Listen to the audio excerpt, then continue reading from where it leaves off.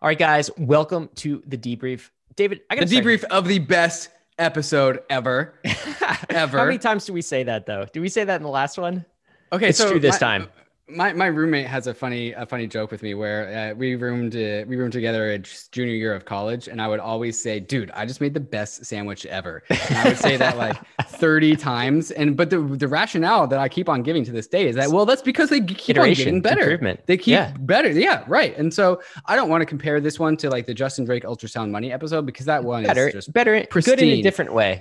Good in a different way. Like, and I think this podcast episode will stand the test of time in a way that the Justin Drake episode didn't. You can't really send a crypto novice the Justin Drake episode, but you can send the whole entire world this episode. Most people in the world understand the Renaissance and what that means and can draw those parallels. And Josh did such a fantastic job of identifying and articulating the specific cultural technological undercurrents that created the Renaissance and drawing the one-to-one comparison to what we see in both the internet and blockchain technology. Yeah, you're totally right. He's an absolute gem. When you pitched this podcast to me, I was like, okay, rando professor on Twitter, David. All right, tell me more. This professor DMs me and wants to come on the podcast, Ryan. Should we bring him on? Sure. Yeah, cool.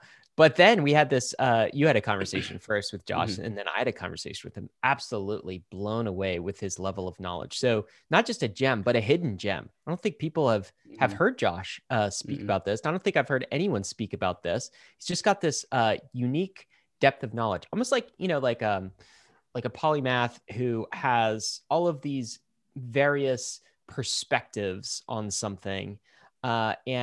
You might find somebody who knows history as well as Josh, but you don't know someone who knows like history, culture, societal, art, and also crypto. Like I've never met anyone. Yeah, deep crypto. So we were talking DAOs and NFTs as well, and how that relates. And he was like totally jiving with that and connecting with that. So pretty cool stuff. I don't know. Where do we start with takeaways? Like I feel like at some level, Josh did the takeaways too at the end. He was like, these are the action steps. And the funny thing is, like, I in my opinion, I don't know how well this podcast is going to perform on a downloads number, but I think it's still like one of our best podcasts ever, right alongside Justin Drake's. And funnily enough, both Justin and Josh were the ones that made the agenda for their podcast. Is that the lesson? That is the takeaway, that we need other people to do the agenda for us. But you know what? There is something about like thinking through exactly what you're trying to say. I got the sense from Josh that this was something in his mind that he'd been trying to put down on paper. And the podcast episode was really just a forcing function for that. So it's a synthesis of, just like with Justin Drake, like all of the research, all of the work that he put into actually like helping to design Ethereum and observing everything was just synthesized into one episode. This is what we had with Josh too. I feel like this is kind of meta because we're just we're talking about how great the episode was. Yeah, we should talk about the content here. Yes. What blew you away in this episode? Yeah, I really really loved there's two technologies, and the one of them is communication and one of them is some sort of fintech ledger writing communication value tool, right? And it's a one-to-one. The saliency of those comparisons between the Renaissance number 1 and Renaissance number 2, I think is fucking hilarious. And now we have to differentiate between the Renaissances. The Florentine Renaissance, the Enlightenment Renaissance, the Renaissance in the 1400s versus the crypto Renaissance, same two technologies, right? One is the printing press and the democratization of writing and knowledge, and then that correlate in the modern day, the internet Renaissance, is the actual internet itself. And then also we have double entry bookkeeping, and then we also have the blockchain. And these are just one-to-one comparisons. And then both of them, and the through line as to why both of them were powerful, is because they were permissionless and decentralized, as in there was no way to stop it. There's no central point to press on to squash the virality of these technologies. Both the printing press and both, I don't know to what degree the printing press is as viral as like double entry bookkeeping, but double entry bookkeeping isn't a thing, it's an idea. And so you can't stop an idea from propagating from brain to brain. And the same thing, like if somehow the Bitcoin blockchain was able to be top down, just like shut down by the United States. It doesn't matter because Bitcoin is as more of an idea than it is a technology. And if they shut down Bitcoin, which they fucking can't because it's decentralized, but if they could, it wouldn't matter because the idea is out there now. Well, they can't. Well, that's so. What blew me away was all of the parallels between then and now. It's like then and now. It's like history is a fractal. Everything repeats.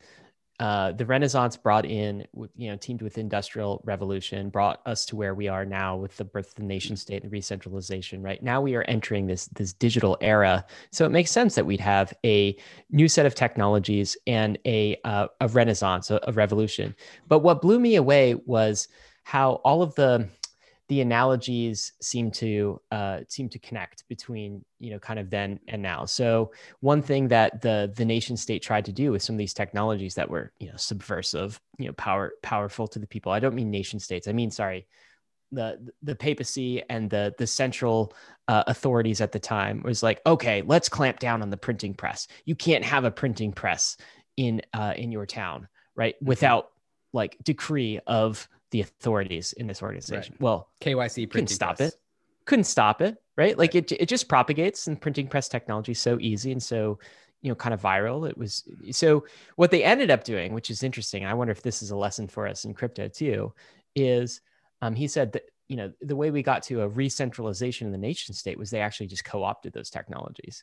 So they co-opted the printing press and turned that into like a government nation state propaganda arm, right? Like you can mass provide propaganda information to the people and get them to buy in to a narrative. They somewhat co-opted. I want to flesh out that part really quick, because it was like you the way that you said it. I want to twist that a little bit. You said like the way that it re-centralizes, they co-opted it rather than that, because that's a top-down perspective. What happened was that, and this is something that Amin Soleimani always says, is that when a group comes together and coordinates around a shared message and uses the printing press as a way to facilitate growth of that group, and then because that group was the most coordinated, it then becomes the new top-down entity. Right. There is no they that goes from old to new. It's just a new thing emerges and becomes the new hierarchy because it was able to leverage the technology and capture it. I think what you're saying is there's this is just a system playing out its lifespan. This is not like there are the evil people and there are the good people. Right. Exactly. And so this is what happens. Thing. Yeah, for sure. Yeah, no, that's a great point. So like, but that's how the nation state recaptured this. And in a form of like central banking and banking as a whole, that's kind of how they captured the idea of, double entry bookkeeping. Right. And so I wonder if there's a lesson in there for crypto in this early season.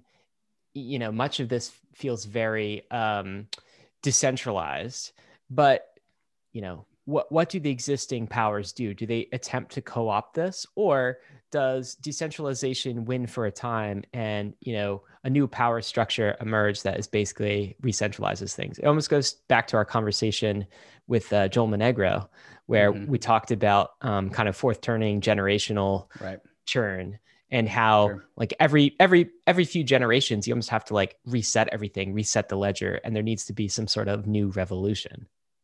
Sure. Well, it is worth noting that like the double entry bookkeeping was invented in the 1400s. So that's not just a few generations, that's 700 years. And that's kind of also a message to how the banking system is so incredibly archaic. The current banking system is still doing double entry bookkeeping in a paper and pen logic fashion. And we're just doing it on the internet now. But it's still the same technology that created this cultural renaissance in the first place. So this decentralizing technology that brought down the church and brought down the hierarchies, it took 700 years for that to form into this system that we have today, which is like, in my opinion, oppressing younger generations, oppressing people that aren't in the hierarchy, right? And so maybe that lasts for a really long time, like 700 years. How many generations is that? Yeah, although I will say, like, everything is like a fractal, but now it feels like we're speed running everything, right? Yes. So it does feel like, time is accelerated. This is all happening at a rapid phase. So what took hundreds of years before to kind of propagate, you made this point that now we have the internet to propagate the new technology, right? borderless across everyone Right. who wants to adopt it. This can now happen in the speed of years and decades rather than take generations and hundreds of years. The other thing that was interesting to me was like the downstream effects that this had, right? So like made the link first of all that technology was a catalyst for the Renaissance. I hadn't really considered. I don't know. My vague sense of like the AP history, as you said, was like, oh, and then humanity decided it would be a good idea to like modernize and like focus on art and like, and like start I remember when I was, because I took AP enlightenment Euro stuff. history, Yeah. and I remember it as like some guys got really good at painting, and Yeah, that's what led the Renaissance. Well, that's why I don't know if this technical lens, like technology lens, is exclusive to Josh, or if this comes out in other like historians. But to me, it made a lot of sense as the catalyst for everything. But it was also interesting, all of the weird, unpredictable side effects that this had. Right. It shaped art, right? So instead of shaped everything, it shaped everything. It shaped like, so now we're doing fruit bowls. And why? It's ultimately because we have a technology, like two sets of technology that like it's just so the question in my mind is like, well, one insight is we have no way to predict all of the societal implications and cultural implications of this crypto digital renaissance right now. Like it's completely unpredictable. We can see things maybe a few years in the future, but like, I don't know, what is this going to look like in 10 years? It's like impossible to predict. When there was a line that I wrote in the Digital Culture Revolution article on Bankless, and I said, together, technology and money compose so much of what makes society. When we change these things, we change everything. Much of what defines society is mediated by the technological tools we have available to create cultural expression. And then I finish off, the cryptocurrency revolution is a revolution in money and technology, but the legacy of crypto will instead be a renaissance in human culture. And I see that same, that's what we're talking about with double entry bookkeeping as a new technology that impacted culture down the line. And at the end of the day, that kind of makes sense because we can talk about life itself in genes, and we can even bring in Richard Dawkins, the selfish gene, right? Like everything down to a gene is a fight over resources, right? It fights over scarce resources. Like animals fight over scarce resources. They like, food, like mates, whatever. It's all scarce resources at the end of the day. And what resources distill into is value, right? Scarce resources is value. And when we generate a double entry bookkeeping that actually generates value and helps coordinate resources, all of a sudden everything is more flush with resources, flush with value. And that flushness of value allows specialists to emerge and allows people to be able to create art rather than farm wheat, right? Yeah. And that is where culture comes from. And that's, I think we can extend that right into NFTs. It's like, well, no, now we have this, it costs less to produce art, and now fewer people need to flip burgers, and instead they can make NFTs. There was something as well about this, this idea of the Medici, and like this idea of the analog of, the new Medici, the crypto Medici are the crypto natives today.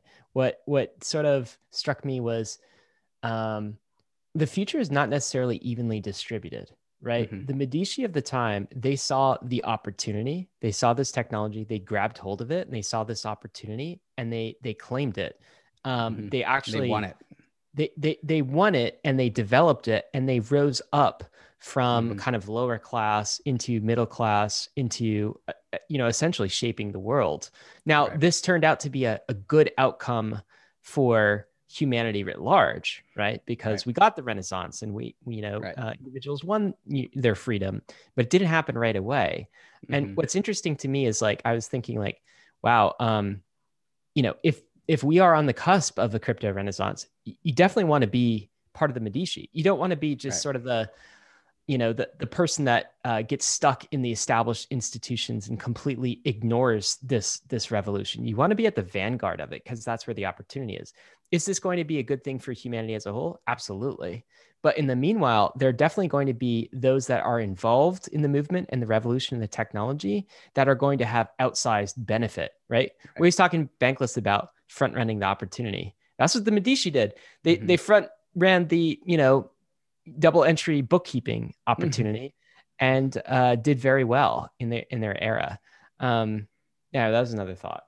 Right, where we are trying to build out the bankless Medicis, the Medicis were trying to build the banks, right? And at the time, 700 years ago, we loved banks. Banks created value. They were new institutions to the world, right? Now we're trying to go bankless, which is same, but different, same thing. My mind with that went to the idea, the concept of like, well, if we're creating this new bankless world, and we're able to draw these connections and people are able to extrapolate that into the future. And if you do believe this narrative, and we've seen this before, like CZ, for example, is trying to become a new banker, right? He's trying to become a new Medici, but it's a little bit skeuomorphic, but it's also working, right? And this is why there's always so much attention in crypto and in Ethereum, and why there's so much speculation is because everyone realizes that there is the opportunity to be the new Medici, right?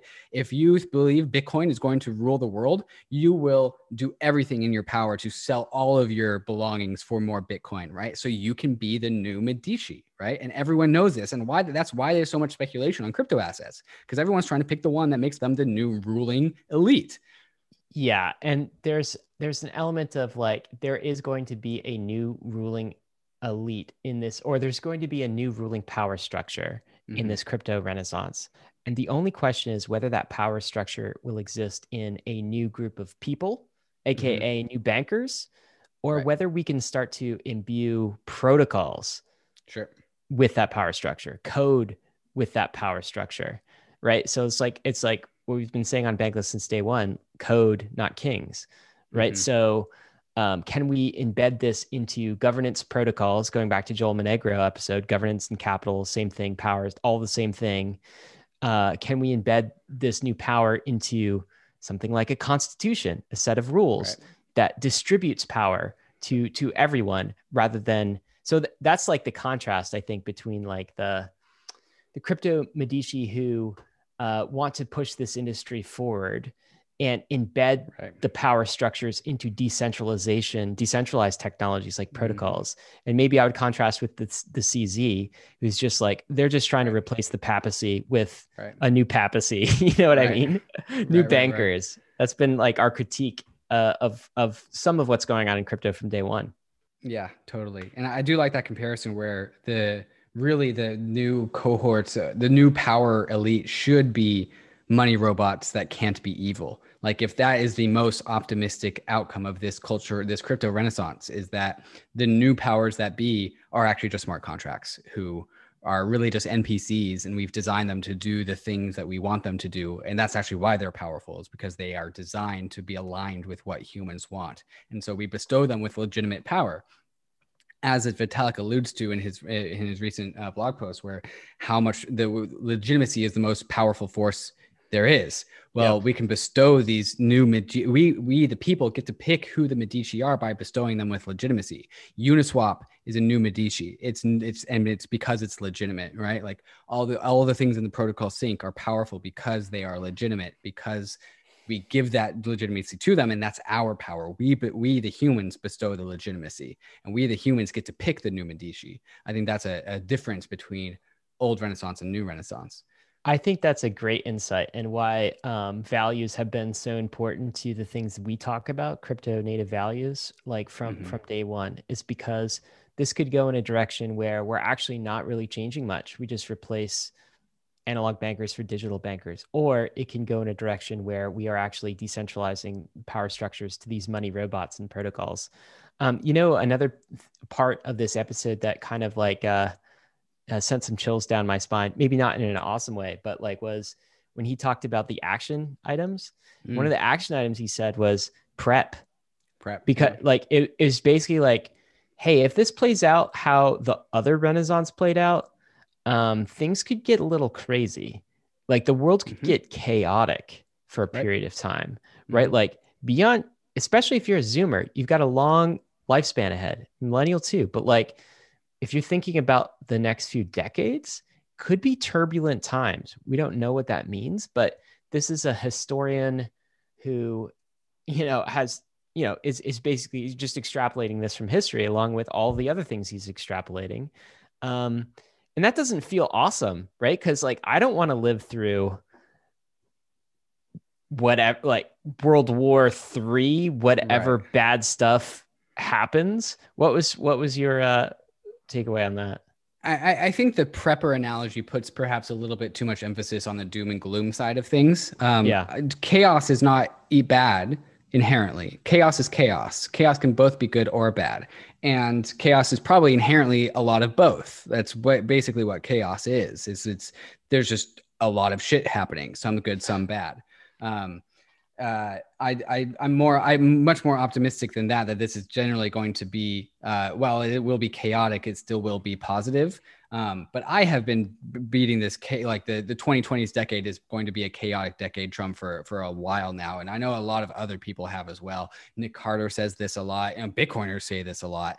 And this is also something that was predicted in the Sovereign Individual book, which if any listener really likes this episode, you need to read The Sovereign Individual.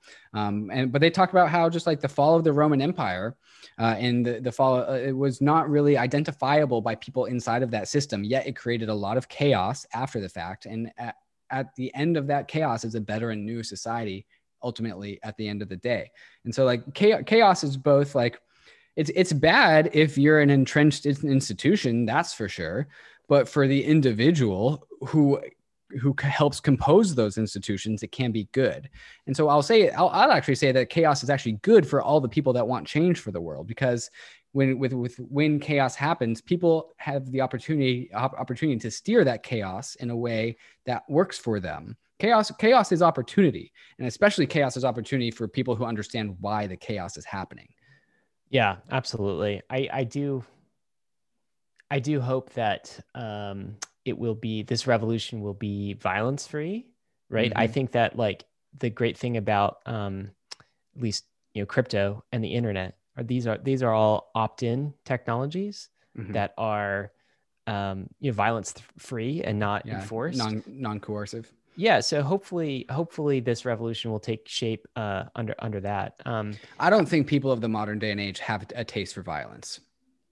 I think it's largely absent for the world. Ooh, that's an interesting conversation and question. We're all too connected. I can go talk to somebody in China, and like the reason why the 1900s was so violent was that we were able to propagandize the subhuman nature of our enemy. That's no longer possible anymore.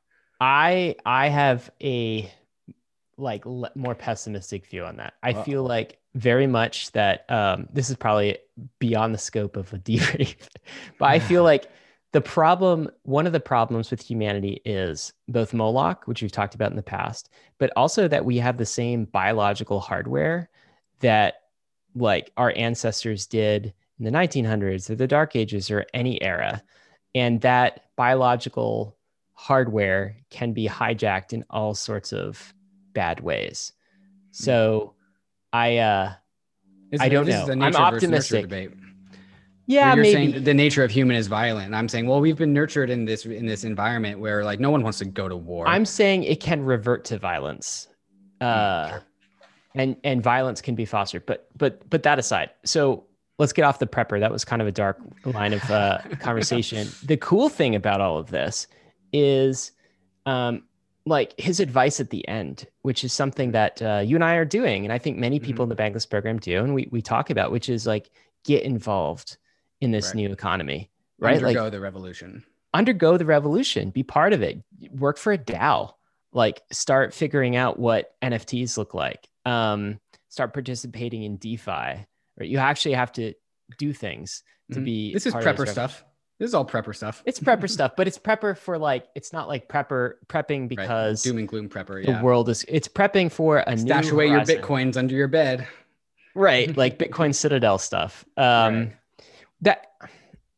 What do you think about this? I think that, here's a take. Ethereum is a much more optimistic technology than Bitcoin. Oh, Oh yeah. Oh, absolutely. Yeah. Why? Bitcoin is a mentality of scarcity, where Ethereum is a mentality of abundance. Absolutely. What do you mean? Why? Bitcoin hyper focus on security to the point of just like complete restriction, like complete adversarial thinking to the, again, a paralyzing amount of adversarial thinking, right? And Ethereum, and to the point where like, and this is why Bitcoin is not expressive. Bitcoin and Bitcoin alone, no tokens, fuck tokens, like just Bitcoin. Let's collapse all of our resources down to just and focus on this one thing. Whereas as Ethereum is like, well, let's open up surface area, let's explore new routes, let's be exploratory into this universe rather than conservative about Do you think about the protocol. do you think there's something to the notion that both technologies are libertarian? One is a bit more libertarian right, and the other is Yes. more 100%. libertarian left. And by that I mean 100%. like the Ethereum emphasis being more libertarian left is a bit more on here are the things that you can do to coordinate as a society Right. and as an organization and as a group. Still libertarian, but the emphasis is a bit more on the There's things we agency can in do the people. together. Yeah, it's not just an individual focused. It's like individual, but also collective. Yeah. Whereas Bitcoin is very much like Right. individual focused, even in culture, right? It's just like the culture is kind of like an FU, who cares? Like this is my Bitcoin, and if I'm toxic, whatever, and if I'm like this is it's a very, and what feeds the system is complete greed, like it's greed, right? And there's elements of that in Ethereum, but less emphasized. Yeah. You think that's true? Oh, absolutely. Yeah. The parallels are completely there. And this is why people always find themselves on one side of the Bitcoin versus Ethereum camp, and also can never see eye to eye. And it's because of a cultural disposition. Vitalik wrote that article about concavity. Yeah. Exactly. Yeah.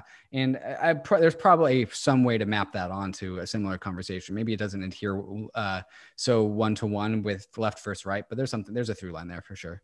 You think maybe we basically map these things onto people's inborn biology, David? Do you think people are born in one of these, quadrants of thinking? We need to get Sam Harris on this podcast and to talk about that. Let's talk about that. What other areas do you think we should explore on Bankless in general? So like this was new. This was historical interpretation of this new crypto cultural movement, which I think is something super cool. One thing I've wanted to do was have somebody maybe like a Sam Harris, Sam's probably a bit more like philosophy, right? Yeah. That's an interesting area to cover, but I also think psychology is like an interesting area to cover. Well, you're a psych major, right? Like, so like right. The human psychology of, I guess like maybe we could talk about markets, maybe we could explore why people are drawn to certain crypto communities. That would be an interesting line. Yeah, there's something I've always thought about is the subconscious that is an individual. Well, when you put all these people together, and you can definitely see this in subreddits, right? And also probably in Discord communities as well, is like memes are the tool for groups of people to subconsciously communicate their internal subconscious, right? Like people's subconscious comes out in the memes that they generate. And if it resonates with a community, then it comes out in the community, and all the same communities like upvote that one meme that they all resonate with on a subconscious level, right? And so and when we connect this to Ethereum, like what are DAOs except for discords with the treasury and perhaps a token involved? Can the subconscious of a community, of a Discord community, turns itself into the market value of a token on Ethereum, on Uniswap? And can the subconscious of a community actually dictate how resources are allocated in the world, and in a world where Ethereum is the economy? That's a line of thought I would love to explore. We would need some modern age like Carl Jung to get that done. Yeah, Carl Jung plus like crypto, right? Yeah, like Carl Jung plus crypto. Any Bankless listener who is a Carl Jung plus crypto expert, please come forward. Low threshold. Yeah, well, yeah. I mean, definitely a lot of cool angles to explore on Bankless. This platform feels like the more we get into it, it's like the more endless it seems the exploration could be for this. Man, last thing, meme artist Martin Luther, dude. OG demon pooping meme. Like, wow. We haven't even gotten to those yet. Retweet. Yeah. Yeah, retweet. Well done, sir. I would propagate that meme. It looked cool. Yeah, it looks like a cool meme, bro. Nice meme, Memes bro. were not born in the internet era is one thing I Yeah. learned from this Yeah, this is very experience. true. So. This is very true. I guess we just didn't call them memes. I wonder what they called them back then. I think they had a name for whatever their. Well, he had a name. Do you remember it? Like the pamphlet? What's the pamphlet called? Was it a specific name or was it just like, oh yeah, like because when I see something, it's like, oh, that's a meme. Like, yeah. is it that like easy or is it that like I don't remember. That's why I need a second listen. Yeah, I'm so excited to listen to that episode. I can't wait dude. to get it back from the editor. Yeah. How soon? How soon? He said he gets back into the studio on Monday or Tuesday, so not until then. Ooh, ping me. And then we get it to Bankless early subscribers. So if you are listening to this, you get this episode early. Thank you so much. Yeah, this episode, it's probably coming out. Oh, wait, no, you've already gotten it. I just got my wires crossed. Never mind. Yeah. So you got this early if you're a subscriber. Thank you for being a subscriber. Thank you for listening to the debrief. Anything else we should cover, David? Yeah, get your Bankless badge if you haven't already. Ooh, time running out. You got to get that badge. Get in the raffles. Mm-hmm. Enjoy. Mm-hmm. All right. That's it, David. Bye, everyone. Cheers.